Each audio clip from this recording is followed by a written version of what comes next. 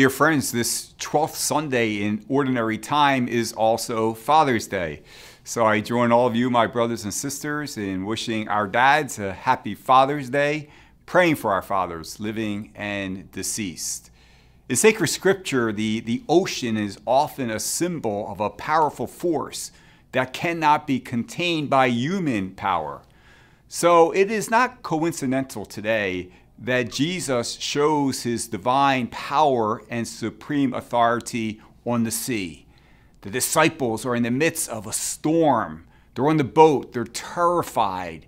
They turn to Jesus, and he says, "Quiet, be still," to the wind and sea.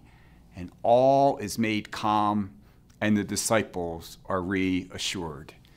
Dear friends, maybe right now there's some stormy waters in your life.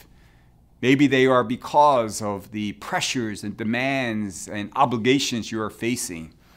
It is at that moment Jesus wants to assure you that he is in the boat with you.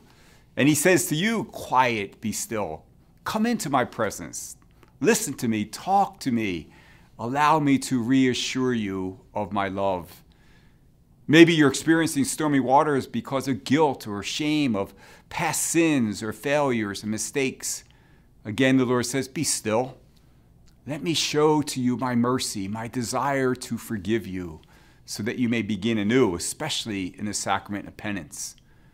Maybe the waters are stormy because you're carrying a very heavy cross right now. And again, Jesus says, "Be still. Look at the crucifix. Look at my great love for you. Look at all I have done for you. And my promise that if you unite your sufferings to mine, you will know my glory." Jesus reveals to us the love of his Heavenly Father. And we thank our fathers here on earth for also showing us God's love through your support and your example and encouragement.